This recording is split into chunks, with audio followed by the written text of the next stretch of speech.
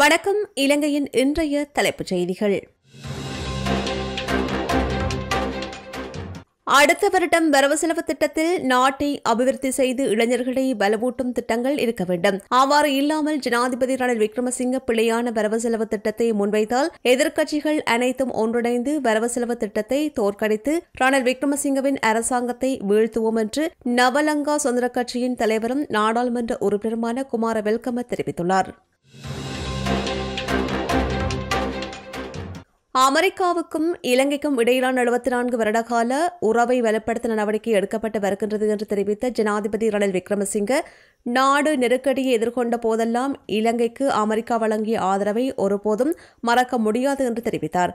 கொழும்பில் அமெரிக்க தூதரகத்தின் புதிய கட்டடத்தை உத்தியோகமாக திறந்து வைத்து உரையாற்றுகையில் அவர் இவ்வாறு குறிப்பிட்டார். 74 ஆண்டுகால அமெரிக்க இலங்கை நட்புறவு கூட்டு செயற்பாடுகள் மற்றும் இருதரப்பு உறவுகள் தொடர்பில் சுட்டிக்காட்டி ஜனாதிபதி ரணில் விக்ரமசிங்க, முதலாவது நாணய சட்டம் மற்றும் மத்திய வங்கி நிறுவுவதற்காக சிறந்த சட்ட கட்டமைப்பு ஒன்றை தயாரித்தல் என்பவற்றுக்காக அமெரிக்கா வழங்கிய ஆதரவுக்கு தனது பாராட்டுக்களை தெரிவித்தார்.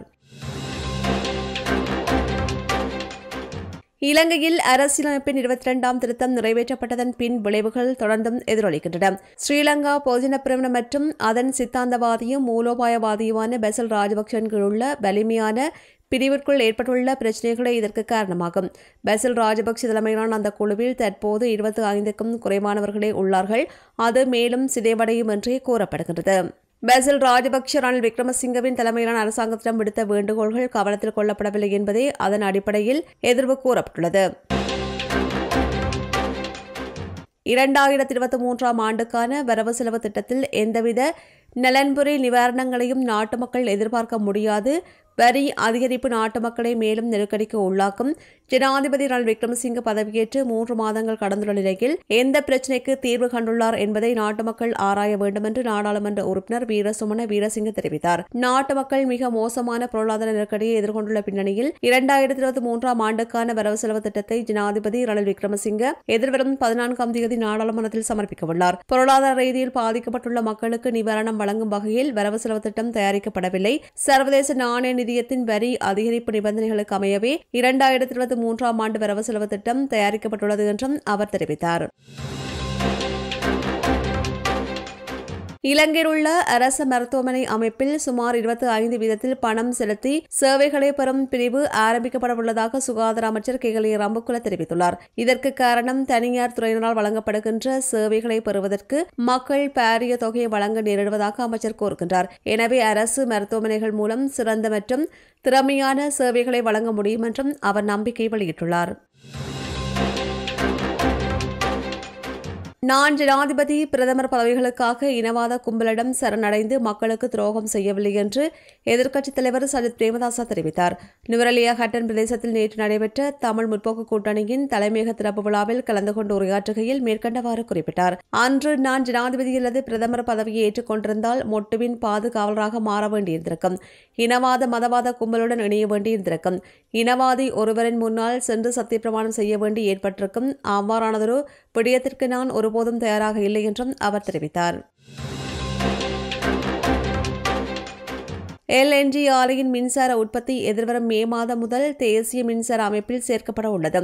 ஆனாலும் அது செயல்பட மேலும் 1 வருடம் ஆகும் என்று இலங்கை மின்சார சபை வட்டாரங்கள் கோருகின்றன.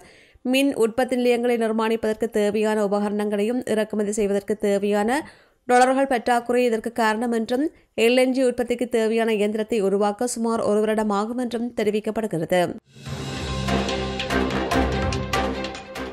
ஜனாதிபதி ரணில் விக்ரமசிங்க தொலைபேசியில் அழைப்பு விடுத்த சீன நிதியமைச்சர் பதவி நீக்கம் செய்யப்பட்டுள்ளார். அண்மையில் 3வது முறையாக சீனாவின் ஜனாதிபதியாக தேர்ந்தெடுக்கப்பட்ட ஜி ஜின்பிங் சீன நிதியமைச்சர் லீ குயினை அந்த பதவியிலிருந்து நீக்க நடவடிக்கை எடுத்துள்ளார். அண்மையில் விவசாயிகளுடனான கலந்துரையாடலில் ஜனாதிபதி ரணில் விக்ரமசிங்க சீன நிதியமைச்சர் லீ குயினுடன் தொலைபேசியில் கலந்துரையாடியதாகவும் கடன் மறுசீரமைப்பு தொடர்பாக சாதகமான பதிலை அவர் வழங்கியதாகவும் ஜனாதிபதி ரணில் குறிப்பிட்டார். இந்நிலையில் சீன வெளியுறவு அமைச்சர் பதவி நீக்கப்பட்டமை குறிப்பிடத்தக்கது. மலையக மக்கள் இந்தியாவுடன் மிகவும் பலமான தொடர்புகளை கொண்டுள்ளார்கள். இந்த பிராந்தியத்திலுள்ள மக்கள் மனோகணேசன் கூறியவாறு இலங்கையை கட்டியெழுப்ப பங்களிப்பு வழங்கி வருகின்றார்கள். இந்தியாவுடன் நட்புறவு மற்றும் உறவுகளை பேணுவதற்கும் மலையக மக்கள் பங்களிப்பு வழங்குகின்றனர். இந்தியாவும் உங்களை மறக்காது, இந்தியா உங்களை எந்த நேரத்திலும் நினைவில் வைத்திருக்கும் என்று இலங்கைக்கான இந்திய தூதுவர் கோபால் பாக்டே தெரிவித்தார். தமிழ் முற்போக்கு கூட்டணியின் தலைமையக திறப்பு விழாவில் கலந்து கொண்டு உரையாற்றுகையில் இவ்வாறு குறிப்பிட்டார். உழுக்கை இழந்தவன் கைபோல் ஆங்கே இடுக்கண் களைவதான் நட்பு என்று திருவள்ளுவர் கூறியுள்ளார். அதேபோன்று நீங்கள் கேட்காமலேயே நண்பன் செய்வதைப் போன்று இந்தியா உதவி செய்யும். உங்களின் நண்பனாக இந்தியா இருக்கும் என்று நாங்கள் உங்களுக்கு உறுதியளிக்க விரும்புகின்றோம் என்றும் தெரிவித்தார். நீண்டகாலமாக சிறைகளில் உள்ள தமிழ் அரசியல் கைதிகளின் உறவுகளை நீதியமைச்சர் விஜயதாஸ் ராஜபக்ஷ யாழில் சந்தித்து கலந்துரையாடினார். குறித்த சந்திப்பில் நீண்டகாலமாக தடுத்து வைக்கப்பட்டுள்ள தமிழ் அரசியல் கைதிகள் அண்மையில் விடுவிக்கப்பட்ட நிலையில் எஞ்சியுள்ள 34 பேரையும் விடுவிக்குமாறு கோரிக்கை விடுத்தனர். இரட்டை குடியுரிமை கொண்ட எம்பிக்கள் தொடர்பில் கண்டறிய அரசாங்கத்தின் புலனாய்வு பிரிவினர் விசேட விசாரணைகளை ஆரம்பித்துள்ளதாக தெரிய வருகிறது. இந்த விசாரணையின் பின்னர் விரைவில் ஆரம்பகட்ட அறிக்கை அரசாங்கத்திடம் கையளிக்கப்படும் என்று அரச வட்டாரங்கள் கோருகின்றன. இரட்டை குடியுரிமையுடன் சுமார் 10 எம்பிக்கள் உள்ளார்கள் என்பதை உறுதிப்படுத்தவே இந்த விசாரணை தொடங்கப்பட்டதாக அந்த வட்டாரங்கள் கோருகின்றன. இலங்கையில் வணிக நோக்கு பூங்காவை நிர்மாணிப்பதற்கான திட்டம் எதுவும் சர்வதேச ரீதியில் புகழ்பெற்ற வேர்ல்ட் டிஸ்னி நிறுவனத்திடம் தற்போதைக்கு இல்லை என்று சண்டே டைம்ஸ் பத்திரிகை செய்தி வெளியிட்டுள்ளது. தெற்காசியாவின் முதலாவது டிஸ்னிலேண்ட் வணிக நோக்கு பூங்காவை ஹம்பாந்தோட்டையில் நிர்மாணிப்பதற்கான பேச்சுவார்த்தைகளை ஆரம்பிப்பதற்கு சுற்றுலா ராஜாங்க அமைச்சர் டயானா கமகி அடுத்த மாதம் அமெரிக்கா செல்லவுள்ளார் என்று செய்தி வெளியாகியிருந்தது. இது குறித்து பத்திரிகையால் வினவப்பட்ட போது இந்த விடயம் தெரியவந்துள்ளதுடன் இலங்கையில் பூங்காவை திறப்பதற்கான கலந்துரையாடலை டிஸ்னி நிறுவனத்துடன் ஆரம்பித்துள்ளதாக டயானா கமகி தெரிவித்துள்ளார். எனினும் யாருடன் தொடர்பு கொண்டார் அல்லது மேலதிக விவரங்களை வழங்க அவர் மறுத்துவிட்டார் என்றும் அதில் மேலும் தெரிவிக்கப்பட்டுள்ளது.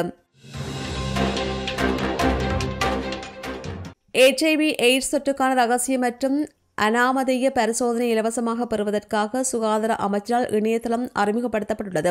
சுகாதார அமைச்சின் இலங்கை தேசிய STD மற்றும் எய்ட்ஸ் கட்டுப்பாட்டு பிரிவின் கீழ் ஆரம்பிக்கப்பட்ட விசேட வேலை திட்டத்தின் பிரகாரம் இது அறிமுகப்படுத்தப்பட்டுள்ளது. இந்த இணையதளம் எய்ட்ஸ் நோய்க்கான இலவச சுய பரிசோதனையை எளிதாக்குகின்றது.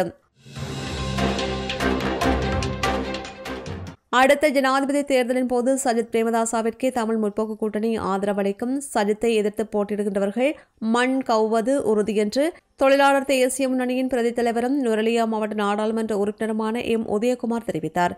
நேற்றைய நிகழ்வில் கலந்து கொண்டு உரையாற்றுகையில் அவர் இவ்வாறு குறிப்பிட்டார். அந்த வகையிலே உடனடியாக ஒரு தேர்தல் நடத்தப்பட வேண்டும் என்பதுதான் இன்று அனைவரும் எதிர்பார்ப்பாக இருக்கிறது.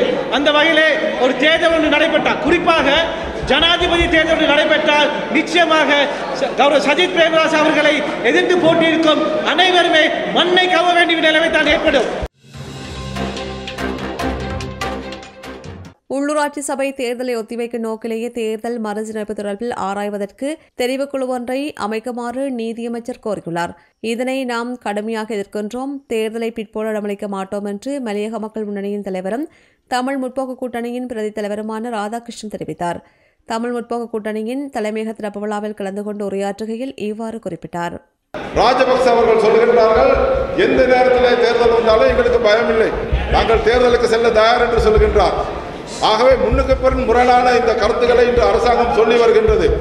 எது எப்படி இருந்தாலும் நாங்கள் தயாராக இருக்கின்றோம், எந்த தேர்தலுக்கும் நாங்கள் முகம் கொடுக்க தயாராக இருக்கின்றோம் என்று நான் சொல்லிக்கொள்ள விரும்புகின்றேன். இத்துடன் இலங்கையின் இன்றைய தலைப்புச் செய்திகள் நிறைவு பெறுகின்றன. தொடர்ந்தும் செய்திகளை அறிந்து கொள்ள சமூகம் மீடியா.com எனும் எமது இணையதளத்துடன் இணைந்திருங்கள்.